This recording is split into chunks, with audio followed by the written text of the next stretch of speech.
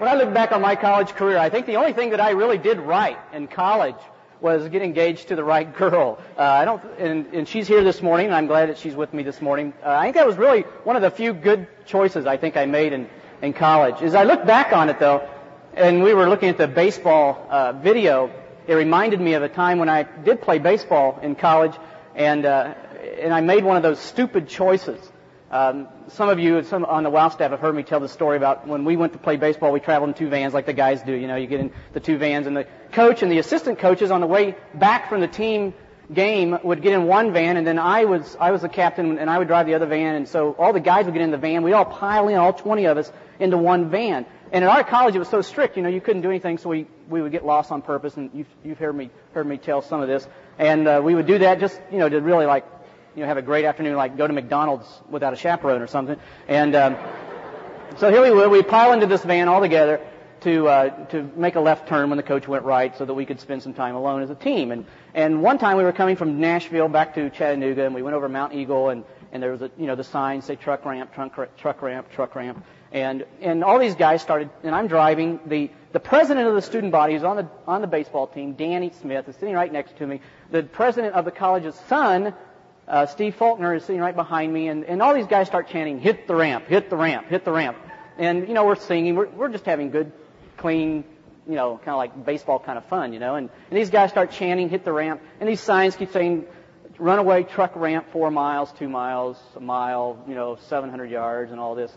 And so finally, and I'm cruising, it's back when the speed limit was 70 miles an hour, and I thought, you know, that would be kind of fun. And does anybody know, if you do not know what a truck ramp is? I mean, you don't know what that is. You know, what it is it's this little path that kind of goes up the side of the hill and just dead ends. And it looks like it's a little road, and it's designed to stop a 60, ton truck that is out of control with no brakes. And so to do that, it's got to hit some pretty soft stuff. Well, I didn't think through all of that. And so they're yelling, hit the ramp, and I hit the thing going 70 miles an hour. And we sunk. It's 20 feet deep in sand and pea gravel. And when you hit that thing going fast, you just immediately are buried down in the middle of the stuff.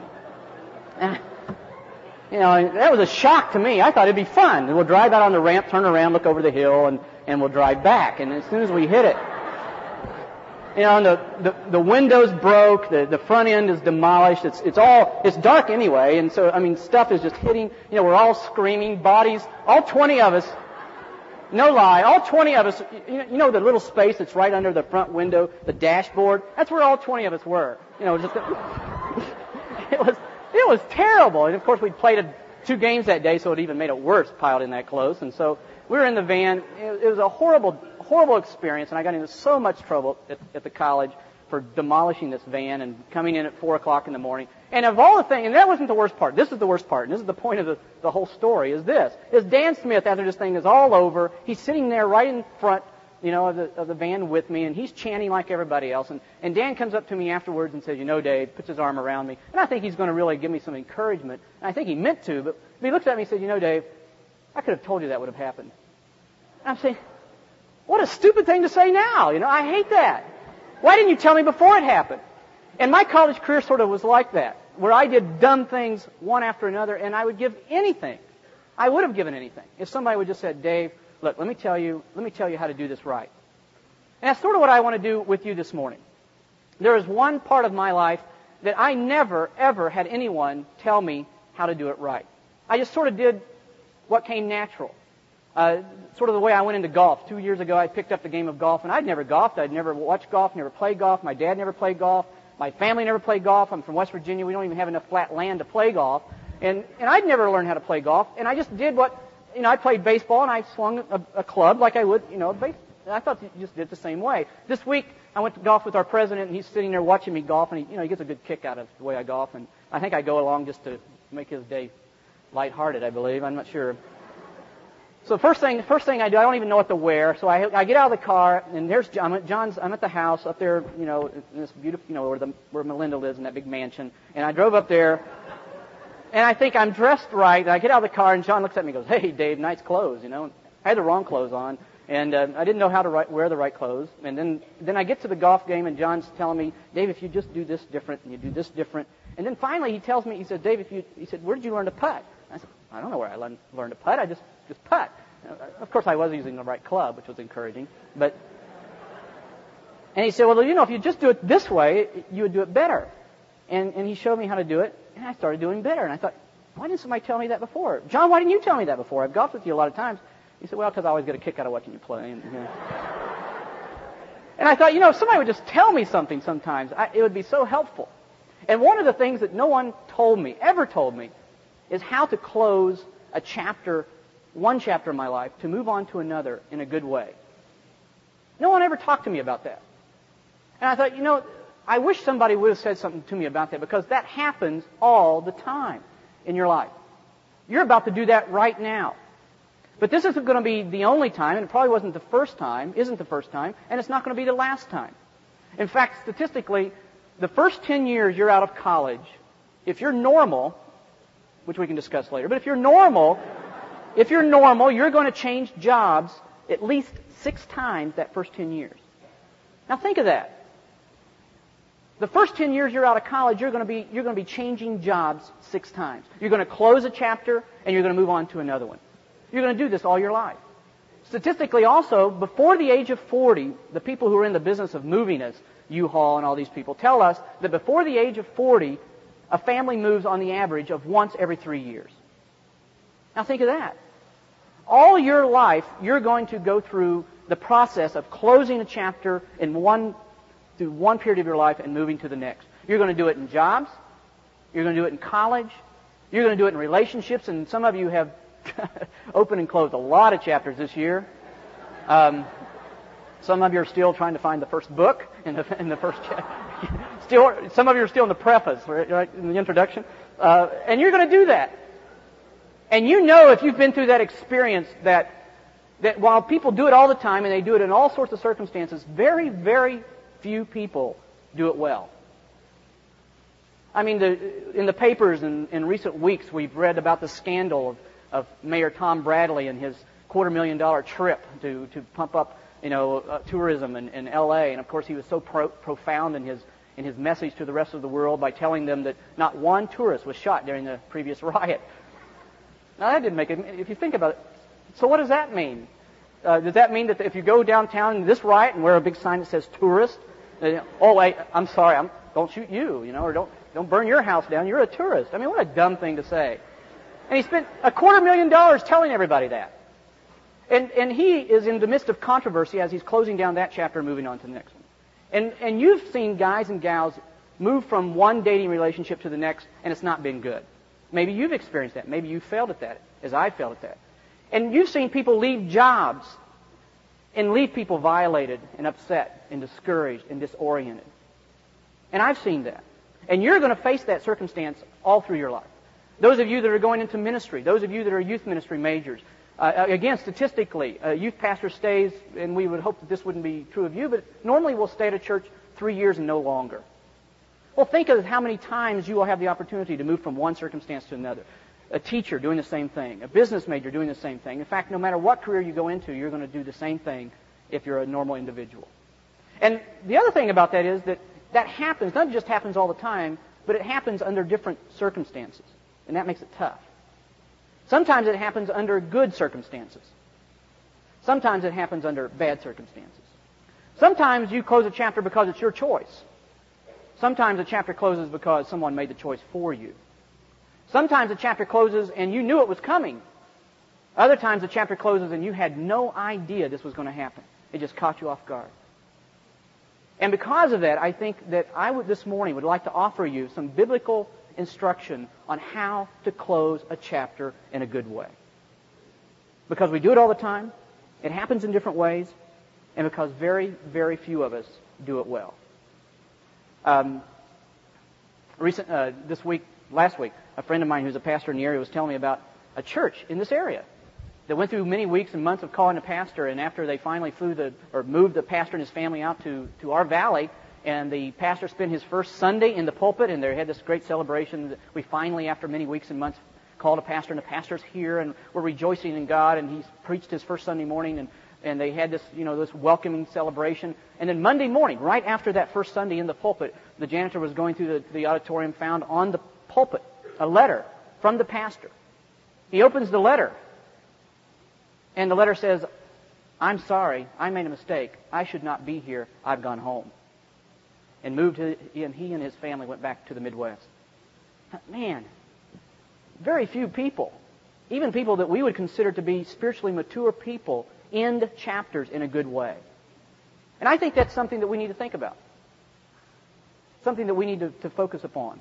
Now, to do that, what I'd like to do is to take you to two examples in the Bible, in the Old Testament. I want you to turn to Deuteronomy chapter 32 and 1 Chronicles chapter 29. Hold your finger in Deuteronomy 32 and then go to 1 Chronicles chapter 29. I want to show you 5 ways to end a chapter in a good way by showing you how 2 men in the Bible did that. And those 2 men, of course, Deuteronomy 32 would be Moses, and 1 Chronicles chapter 29 would be David. I believe that these 2 men offer us a great example as to how you and I can end a chapter in our life and move to the next one in a good way, in a way that God will be honored and glorified. Now let's read both of those short passages, 32 verses 1 through 4, and then we'll turn over to chapter 29 of 1 Chronicles and read 4 verses there as well. Chapter 32 of Deuteronomy, "Give ear, O heavens." This is Moses speaking, and he is coming to the end of his life. This is just prior to going to the promised land. "Give ear, O heavens, and let me speak. And let the earth hear the words of my mouth. Let my teaching drop as the rain, my speech distill as the dew, as droplets on the fresh grass, as showers on the herb. And this is what I want you to hear." He's standing before all the people and before God. "For I proclaim the name of the Lord. Ascribe greatness to our God, the rock. His work is perfect. For all His ways are just, a God of faithfulness and without injustice. Righteous and upright is He." Now turn to 1 Chronicles chapter 29, verses 10 through 13, where David is at the same period in his life, where he is closing down his leadership, and it will be passed to another individual. Chapter 29, verse 10. "So David blessed the Lord, standing before all the assembly, and said, Blessed art thou, O Lord of Israel, our Father, forever and ever. Thine, O Lord, is the greatness and the power and the glory and the victory and the majesty.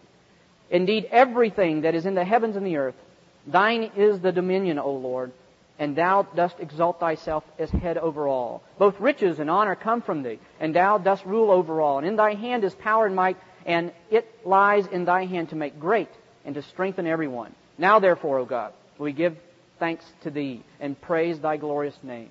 But who am I, and who are my people, that we should be able to offer as generously as this?" This is right prior to building the temple, as they've gathered the supplies just in this beginning of this chapter to do so. "But who am I, and who are my people, that we should be able to offer as generously as this? For all things come from thee, and from thy hand we have been given thee." Principle number 1, that is very obvious in both of these passages of Scripture. How do you close a chapter in your life and move to the next in a good way? Principle number 1. Reaffirm in your heart who God truly is. Now that's easy to say. But when you're closing a chapter and moving to a next one, that's a very, very hard thing to do. Because it's in the midst of that transition that it seems like everything in us wants to reflect upon issues related to me. And that's very common. Because as you close one chapter, whether it's a job or a relationship or a church or a college, you're prone to think a lot about yourself. And one thing that you face as you move from one chapter to the next is the real struggle that you want to know that when you move on, that you are loved. That's normal. And sometimes, in order to really get that expressed to you, people will, and you will, and I will, present ourselves as a victim of circumstances, of people. And what happens in that, by saying, by kind of painting ourselves as a victim of people and things and decisions, we get people to come around us, don't we? Oh, and put their arm around us. Well, I love you. That person may not love you, or, I'm sorry you were treated that way, or I'm sorry things went bad, but I love you. And that's very common. Another thing that we have to struggle through is not only wanting to be loved, but to be right in a decision. That's because we question it sometimes, because we're not sure we're making the right decision, and we know people around us question it. And so because of that, sometimes in order to sort of clarify the issue and to make it very sure and obvious that I'm right, we will take the spiritual high ground with an issue. That happens in dating. How many times I've heard a guy when he's been in my office and talk about breaking up with a girl and immediately takes the spiritual high ground and presents himself as making a very wise and godly decision, a decision that needed to be made to preserve his walk with God. The same thing happens when people leave jobs. The same thing happens when people leave churches.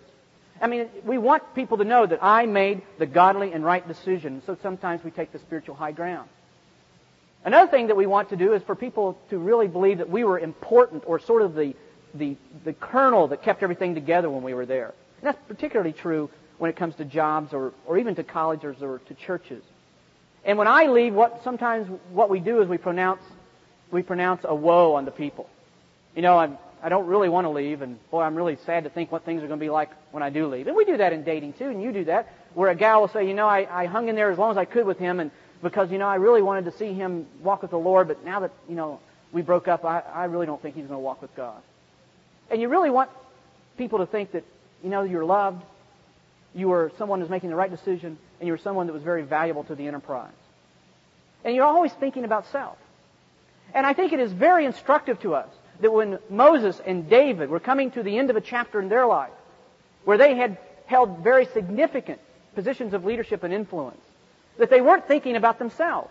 Their thoughts immediately went to God. I'm leaving this period in my life.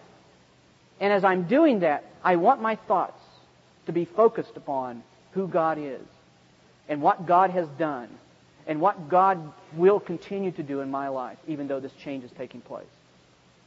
And it's really interesting that parallel to that, we find that when you focus upon God, you find that those people also are described as people who give thanks.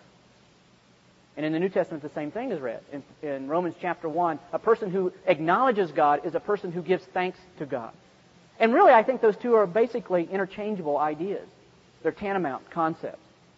To acknowledge God and to focus upon God means to be the kind of person that realizes everything that comes to your life, whether it's good or bad, comes from the hand of God. The word praise and thanksgiving in the Old Testament is a very picturesque term. In fact, it really means, it comes from the term yod or yod, which is the word hand, and it's yada. It's the word that means to stretch the hand forward to the heavens. Yada, to praise, to give thanks. And it's a very visible way of saying, when I give thanks, I'm acknowledging that everything that happens to me, everything that is good, everything that is bad, ultimately, behind all events, stands God. And David and Moses wanted to acknowledge that before the people. And I think that they needed to do that, not only for themselves, but because the people needed to be reminded that even though these men were stepping down not in good circumstances in either case, that these men were not bitter. These men were not angry. These men didn't think for one moment that something happened in their life that somehow was out of the presence of God. That doesn't mean that they liked it all. It doesn't mean that they weren't confused. In fact, we read in the Psalms where David was very confused at times about what God was doing and where God was. But David always came back to this assurance. Everything that I am and everything that I do happens in the presence of God. God is God. And when you're going to close a chapter and move to another one, I think that's the first key principle. Reaffirm in your heart that God is sovereign and He is loving and He is in control.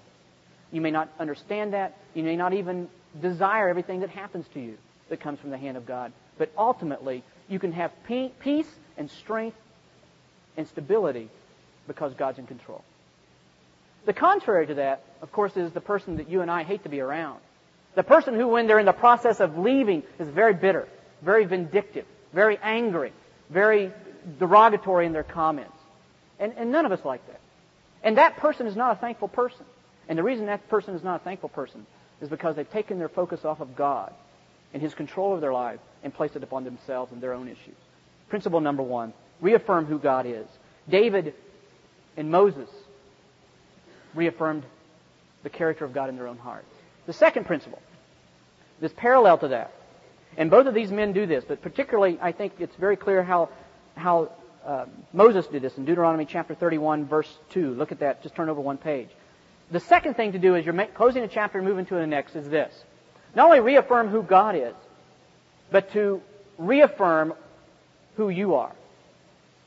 In other words, make sure you take responsibility for what you should take responsibility for. Now, that's, again, everything in you is going to want you not to do that. But these two men, while they were not perfect men, they were men that walked with God, and as they looked back on their lives, they realized that there were things that happened to them. In fact, limitations occurred because of the things that they did that were wrong. And they weren't going to deny that. Not only did they not deny that in their own heart, they didn't deny that in the presence of God, and they certainly, as they were closing this chapter, were not going to deny that in the presence of these people. Chapter 31, verse 2, and he said to them, Moses speaking, I am 120 years of age today, and I'm no longer able to come and go, and the Lord has said to me, you shall not cross this Jordan. And Moses was repeating in the ears of the people who he had led these many years this word, and that is, I am going to take responsibility for the problems, for my actions and the problems my actions cause.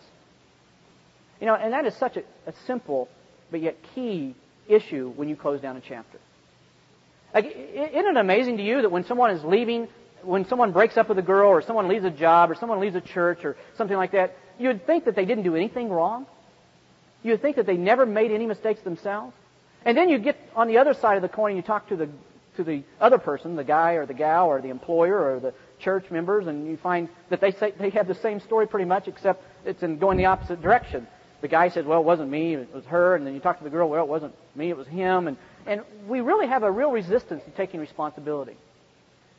I mean, we kind of expect that in athletics sometimes, you know, where everybody's sort of blaming the other person. You expect that in politics, although it shouldn't happen. I mean, a great athlete will take responsibility for the thing that they contributed good and the thing they contributed bad. And a mature person will do the same thing. Moses and David did the same thing. And as you're closing a chapter, let me just encourage you. One of the things I think that will give praise and honor and glory to God is to take responsibility for the mistakes you made and the problems they created. Because it's going to happen. And don't ignore that. Certainly people around you probably made mistakes as well. And certainly people around you caused problems as well. But there are things that you did that you shouldn't have done. There are things you should have done that you never did. And take responsibility for that. The third thing. Not only should we reaffirm who God is and reaffirm who we are in our weaknesses and our limitations and our sinfulness. Thirdly, back to 1 Chronicles chapter 29, look what David does in this passage. In verses 16 through 19, listen to this. O Lord our God, all this abundance that we have provided to build thee a house for thy holy name, it is from thy hand and all is thine. Since I know, O my God, thou triest the heart and delightest in uprightness. I, in the integrity of my heart, have willingly offered all these things, and so now with joy I have seen thy people who are present here and make their offerings willingly to thee. O Lord, the God of Abraham, Isaac, and Israel, our fathers, preserve this forever in the intentions of the heart of thy people, and direct their heart to thee. And give, here's the key verse, to my son Solomon a perfect heart to keep thy commandments, thy testimonies, thy statutes, and to do them all, and to build the temple for which I have made provision. Principle number 3, rejoice, genuinely rejoice, that God will continue to work after you're gone. And that's a hard one. Because we are so selfish that we want, again, to believe that everything kind of rises and falls on us. And that when I leave, it's sort of like when, you know, the little guy whose dad sponsors the Pee Wee baseball team. When I leave, not only do I leave, but the uniforms go too. I mean, you can't play when I leave because my dad owns the team. And we kind of like to think life works that way for us. We are so important that when I'm gone, all presence of godliness goes with me. Now, we don't say it that way, but you can see that happening when people express that. You see them indicating that when they're leaving a job. You see them express those thoughts when they leave a college.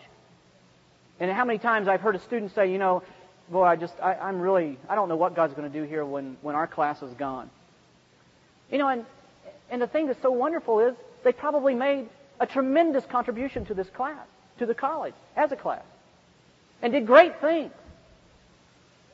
But should not think just because God accomplished great things in us, that when we're gone, God will not continue to work. And David was very much committed to rejoicing in the hope and the belief and the promise that after he leaves, God's work will continue on. Principle number 4. Not only rejoice that God's work will continue on, but listen to this one, it's related to that. Rejoice that those who follow you will accomplish greater things than you did. That was true of Moses with Joshua. As Joshua led them into the promised land, it was true of David and Solomon in building the temple. And in most of your life, you'll experience that to be true as well. That when you move on, people coming behind you will not only will the work of God just maintain, but God's work will grow and become broader and deeper. At least that ought to be your prayer, oughtn't it? I mean, genuinely in your heart, when you leave this college, what you ought to be praying for is, when I'm gone, it is my hope and prayer that when I leave my position as a student leader, or when I leave my spot as a student member of this college, that someone will step into it, and I will hear back 5 years from now that there is a mighty work of God going on through this college, and I genuinely rejoice because of that. I don't feel jealousy. I don't feel envy. And the same thing should be true when you leave a job or when you break up in a dating relationship even. And that's really hard to do in that circumstance. But to genuinely desire for this person to continue to grow in the Lord even when you're not a part of their life in the way that you used to be. I think David and obviously Moses are great examples of this, but I think we even got a really good real-life example on this campus of this. And we had him here on the platform a few months ago, and that's Dr. Duncan. Remarkable man. Think of what this man has experienced in the latter years of his life. The man came out here and put this college where it is. He bought the property. Then he stood there in the gap through those many years and held this college together with just pure prayer and tenacity and just fortitude. And God blessed him. And he went through all of this beating and all this bumping and all this bruising. And a lot of times in obscurity, people didn't realize just how significant really his contribution was and what the school would become someday. And then after all those years of getting beat up, he steps down from the presidency and John MacArthur steps in and the college just explodes. And God does things here that he had never done, at least in many ways, that he had never done before. And you expect to be around Dr. Duncan and find just a little bit of a twinge of jealousy there. I mean, you'd expect that, wouldn't you? You expect, when you talk about how great John MacArthur is and what God has done through his ministry and leadership, you'd expect Dr. Duncan to at least take the conversation back to pre-John days, back to PD school days, pre-John. And he doesn't do that. The man is so committed to God's kingdom being built, with or without him, under him or not under him, that when you spend time in his presence and talk about and rejoice over what God has done since he stepped down as president, Dr. Duncan is going to be right there with you, cheering louder than anyone else. What a remarkable example for us. I mean, you would think that the man would be really hesitant to praise John MacArthur, and he doesn't. He's not at all. He's his greatest fan. And that's exactly what I think God would call us to do. Because all of your life, somebody's going to step in behind you and carry on what you started or maybe what you picked up. And when that happens, you're going to find it really hard to let go, number one, and number two, to have someone coming behind you and succeed. And for you to feel in your heart a real joy because God's work is growing. Guys, gals, that's hopefully what you're going to be praying for and focusing on when you leave this college, you seniors. That someone will step in behind you, and someone will step in as ASB president behind Mark Spanzel, and will make what Mark Spanzel did look very small. And Mark should be the person, and I think he would be, because I know Mark, that would say, praise the Lord. Man, look what God is doing in this ASB president. And that someone will step into your spot in your class or in majesty in your group or in an athletic team, and we will win the national championship on every sport. And we'll be on campus just talking about just how remarkable we are as athletes. And the ex-athletes of this college will be sitting there and go, praise the Lord. What a wonderful thing. And not feel within them this sense of jealousy and envy for what God is doing. Principle number 4, rejoice that those who follow you will accomplish greater things. Principle number 5 is this. Offer prayer and genuine encouragement to those who follow you. Offer prayer and genuine encouragement to those who follow you. God's work will continue on. God will hopefully use them in a way that He never used you. And because your heart is focused upon God and His sovereignty and His providence, and God being the one who ultimately chooses what will and will not happen, and because your heart is committed to seeing God's work move forward, when you leave a situation, whether it's a ministry, church, or a relationship, I think that your desire and focus and goal ought to be to offer that person genuine prayer and encouragement. And that happens so infrequently. It is so common that we don't even really flinch at it anymore. It's so common for someone when they're leaving a situation as an employee to kind of, again, pronounce woes upon the job or the business or the ministry. That is so common. And it's almost like they take poison and they just spray it over everybody. And one of the things I think they're struggling with is that they want you as their friend to think that their decision's a good one. And really, and this is the thing that's hard to understand, it may be a good one for them to leave, but it doesn't mean it's a good one for their friends to leave. And I faced that circumstance. When Kim and I were in Iowa and I was on staff in a church there for several years, we had some very close friends. And when I left, I felt I did need to leave under circumstances that were biblical. And it was hard for me not to just turn around to my friends. And at times I know I failed at that and wanted to say to my friends, well, look, you need to leave too. I mean, this is a wicked place. I mean, Ichabod's been painted over the door. And you've had that experience. It's such an ugly thing, isn't it? Such a discouraging thing. And rather than that, I think what God would call us to do, as David and Moses did, is to turn to the people and say, I want you to be strong. I want you to have courage. I want you to know that I will continue to pray for you, that God will be with you, and that God will continue to be real to you, and that your fellowship will be sweet, and that your ministry will be advancing. I mean, the beautiful picture of that, of course, is found in Joshua chapter 1, and you don't need to turn there, but in Joshua chapter 1, as Moses is handing the baton to Joshua, all through that passage, Moses is saying to him, and it is my prayer that you will walk in the strength and in the courage of God. It is my prayer that God will make Himself known to you. It is my prayer that you will have moral and spiritual strength. I mean, he was very genuinely encouraging to the people who followed him. And I think that's principle number 5. Now let me close with these 2 points. Let me tell you 2 things under 2 circumstances as a final point not to move on. I'm telling you how to move on. But the last 2 things I want to say to you is there are 2 circumstances that I think that you will find yourself in that you shouldn't move on. This is circumstance number 1. Don't move on if you're doing so to get out from under pressure. Years ago, one man did tell me and counsel me, he said, Dave, never go run away from something, always run to something. And I think there's some real wisdom in that. Isn't it interesting that we realize in our exegesis and our exposition and our theology that the one thing that God brings to our life that forms within us the character of His Son more completely than any other thing is trial. I mean, we know that James 1 says that. We know that that's found all through the Gospels. We know that the Apostle Paul talked about that. We know that in 2 Corinthians, Paul talked about that through the whole book of how God used pressure and trial and adverse circumstances to forge in him the character of God's Son, Jesus Christ. And it's even more than just a theological theory. You and I, on the backside of pressure and trial, have stood and turned around and rejoiced that we went through it. Because after we're through it, we have seen what God has done in our life. But yet, while those 2 things are true, theologically we know it's a great thing. Practically, when we're through it, we look back and we really thank God for it.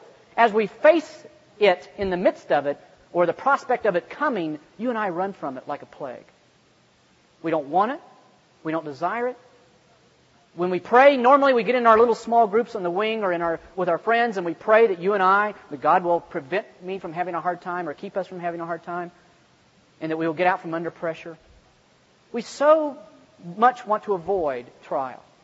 And yet we know that theologically it's the hand of God. We know in our own experience that God has used it so many times already. But we just have a hard time with it, don't we? In fact, we struggle with it so much that when we're in it, it's almost like it's American, isn't it? It's sort of like being a part of a labor union. I mean, I don't have to take this from my job. I'll go get another job. There's something American about moving and getting out from under pressure. After all, isn't the great goal of all middle-class America comfort? Move away from discomfort? Build a life that's comfortable? How in the world can I sit here and be uncomfortable and under pressure and under trial? Let me remind you again. One circumstance to never move, one circumstance you're facing you should never move under is the circumstance of trial and pressure. When God brings discontentment in your life, let me just frame it for you this way. When God brings discontentment in your life, what is happening is your circumstances and your heart don't match. Right? I mean, that's the basic definition of discontentment. What I desire and what I experience aren't tracking together. They're somehow out of step with one another. And what you and I want to do is the American thing. And what do we want to do? Here's my heart. Here's my circumstances. I want to take my circumstances and match my heart. Right? I'm going to change my circumstances. And clearly from the Scriptures, what does God say He wants to do?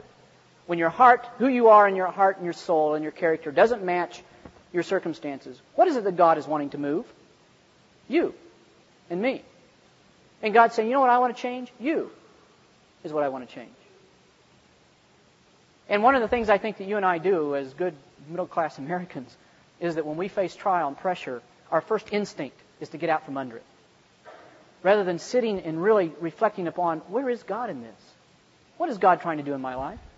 And sometimes He may not answer that question. He may not tell you right then. He may not tell you ever in this life what He was trying to do. I had a situation in college happen to me. I worked for a company in Georgia, and I went in one day, out of the blue. I worked all summer for this company, and I worked through a school year with this company. The guy's name was Bill that hired me. He was a Christian, a deacon in our church. And one day he called me into the office and right in front of everybody in a staff meeting, fired me. I had no idea that it was coming. I mean, he didn't just fire me. He fired me with anger. And he didn't just do it with anger. He did it in front of everybody. And made me leave right then. He said, you're out of here. Leave. Get off my property. And I left. And to this very day, I have no idea why that happened. To this very day, I have no idea what was going on. And sometimes you don't get those kinds of answers. But I think you need to look to God and say, God, I'm feeling pressure. And I don't want to move myself out from under your hand prematurely. If there is something in me, and I may not know what it is, and I may never know what it is that you're trying to accomplish, but I do know this, that pressure is one of the most powerful tools in your hand to forge me into the character of your Son, Jesus Christ. Don't move if you're running from pressure. And of course, the obvious reason for that as well is that because wherever you go, your sin's going to go with you. And if you start a pattern in your life that every time I feel uncomfortable, I'm bailing, rather than to say, God, where are you? Why are you doing this? Then you're never going to be the person that God intends you to be. The second circumstance never to move under is this. Never move if there are unresolved issues in your life. Don't leave with unresolved issues. It's very clear in the Sermon on the Mount in chapter 5 of Matthew. Christ says, if therefore you are presenting your offering at the altar and there remember that your brother has something against you, not that you've done something against them, but they even have something against you, or maybe you've done something they didn't like it. Leave your offering there before the altar and go your way, and first be reconciled to your brother and then come and present your offering. Christ is making it very clear that you and I have the tendency to just think, and look what doesn't happen in this passage. You know what doesn't happen? This isn't brought to his mind maybe by the prompting of the Holy Spirit, and the person is called by God to just say, okay, stay here, repent of that, and continue your worship. That's what we want to do. We know there's something unresolved. We know we did something that we shouldn't have done. And then we come before God, and in conviction and the burden of that comes back to our mind and our hearts, and we think, well, God, I want to confess that sin, and move on. And what God calls us to do is to resolve that. And there are many things that I think that we leave unresolved. And Scripture would call us, as much as within the power of us to do so, to be at peace with people. Seniors, you're moving on, particularly. And some of you know that you're not coming back. Maybe you're transferring. Maybe you're not able to come back because of finances. And the thing that I would leave you with and implore you to do is not to leave with issues unresolved. Because really, no one ever totally closes a chapter, do they? You never do that. I was at a ball game the other day, Nate's ball game, and a lady was sitting there in the stands reading a book, and she was telling me, I said, well, is this a good book? She said, no, it's a terrible book. And she said, I'm in chapter 7, and the author acts like nothing happened in chapters 1, 2, 3, 4, 5, and 6. He just completely ignores the previous chapters. It's the worst book I've ever read in my life. So you can't write a book and do that. And you're right. That's ridiculous. You can't just act as though what happened before didn't take place and then start over in chapter 7. And life doesn't work that way either. You can't leave here and say, well, I did leave things unresolved, and there were things that I should have done that I didn't do, and things that I did that I shouldn't have done, and I'm just going to start all over again and completely ignore it, even though that I know that I sinned against some people and never took care of that issue. What I want to encourage you to do is not only to not do that here, never do that. Because the dynamics of those issues will go with you. And those are things that you need to take care of and to address and to pursue. I got a letter this week, and this last week, because it's Monday, this last week. And this is what kind of gave me encouragement to speak on it this morning. A student who 3 years ago was here at the college and now is a missionary on the mission field. I opened you get those little international envelopes, they're an envelope letter all in one, and I knew it from overseas somewhere, and I opened the thing up, the very first sentence, I repent of my sin, and went on to describe what he had done when he was here. And he says, I praise God that finally a clear conscience is more important to me than my reputation. And I have confessed and dealt with this sin, and Dave, I want to resolve it with you in the college. And I thought, what a miserable thing the student has been through. I was rejoicing. I thought, this is great. But you know that every single day of his life that he's been on the mission field for the last 3 years, he has been confronted with that sin that he never resolved. And now, under the pressure and the burden of his conviction, he's finally dealing with it and is just feeling such great freedom and rejoicing over it. Don't do that. Our hope for you is that when you leave here, you're going to leave here a person, a vessel that is fit for use for the Master. You've been equipped, you've been trained, you've been encouraged, you've been prayed for, you've been taught, you've been preached to. But we cannot do one thing, and that is we can't resolve the issues of sin in your life. This time of the year, we're hearing all about that kind of stuff. And we're dealing with a lot of that right now. And the thing that is so bad about that, what the worst thing I think for you to happen in your life is for you to not be confronted with your sin. The worst thing that could possibly, it always feels like the worst thing that could possibly happen is you get found out. But the worst thing that could possibly happen to you is for you to get away with it. And that's what I encourage you as friends to one another to confront each other. It's not a loving thing to ignore it and to let them think, I can sin and not stand accountable for this. I can sin and not resolve it.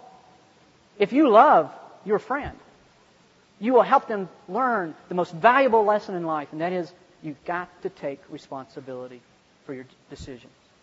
And I'm going to love you so much that I'm going to step in. If you won't resolve it, I'm going to step in and help you resolve this issue.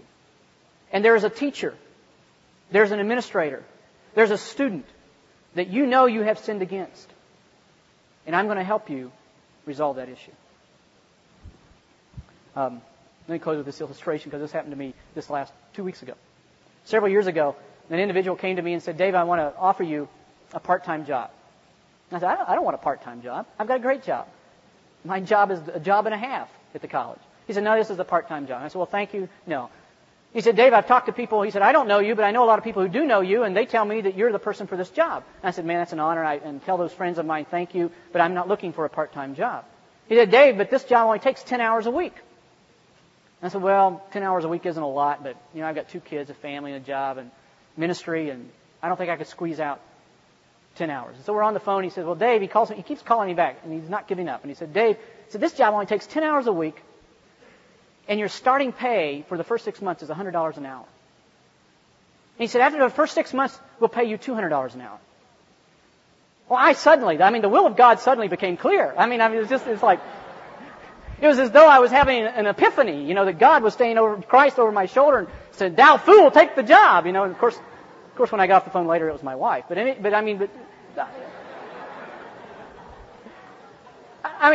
hours a week, $200 an hour. I'm sitting there thinking, I'm not too good at math, but, that's a lot of money. It's over $100,000. just for 10 hours. So I said, okay, well, look, I don't need a job, don't want a job, don't think I got time for a job, and enjoy what I do, and don't know if I can squeeze it in, but, hey, I don't want to, stop short the hand of God for $100,000 come and talk to me. So he did. And he came to the campus, actually, and talked to me about a job.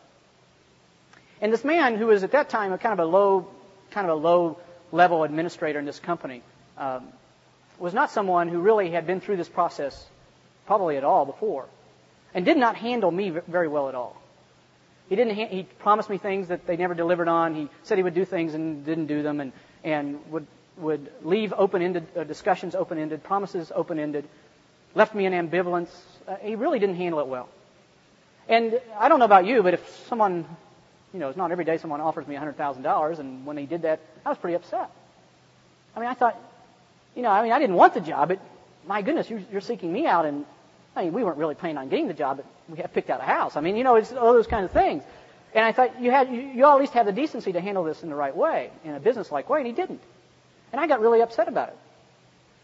And there are different times that socially I saw the guy later and could feel the kind of a tug in my heart to really kind of let him have it. And I didn't.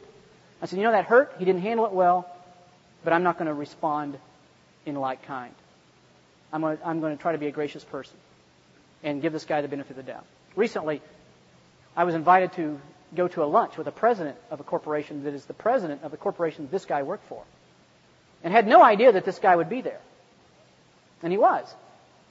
And this president of this corporation is offering to help the Master's College at the tune of giving us what amounts to about $180,000. That's a lot of money. And this president of this company is wanting to help us. And I'm sitting there across the table talking to the president of this company, and then as he's talking through this thing, he says, and the person that's going to head this up is this individual. And it's the individual that, I really had some strong feelings about, but didn't express them. And I was sitting there thinking to myself, here we are, we're in this process. I never knew this was going to happen down the road. And God brought this circumstance back to me. And I was just thinking, thank God that I was sitting at this lunch and not keeping my eyes down on the table and on my salad because I was embarrassed about the unchristlike way or sub-biblical way I'd handled the previous circumstance. And I could look at the guy in the face and think, I have nothing to be ashamed about. And just think of what that had been like had I blown that circumstance. Now, I chose to give you the last illustration, one that I handled well, because there are fewer. There's actually a lot more that I've really blown. But I really want you to see that your future, to a great degree, depends on how you close the current chapter in your life. You want God's blessing? Walk with God today. Let's pray together. Father, we just thank you so much for who you are. Lord, we love you and we want to continue to enjoy our fellowship with you, and Lord, to know what it means to be a servant, an instrument, a tool in your hand. And God, to continue to be that person, we need to be willing to transition from one period of our life to the next in a way that gives you honor. And God, when that happens, and in the future days when you sometimes revisit those issues in our lives, Lord, that we can look in people's eyes with boldness and without shame, because we knew that we were committed to your honor and to your praise. In Christ's name we pray. Amen. Thank you. You're dismissed.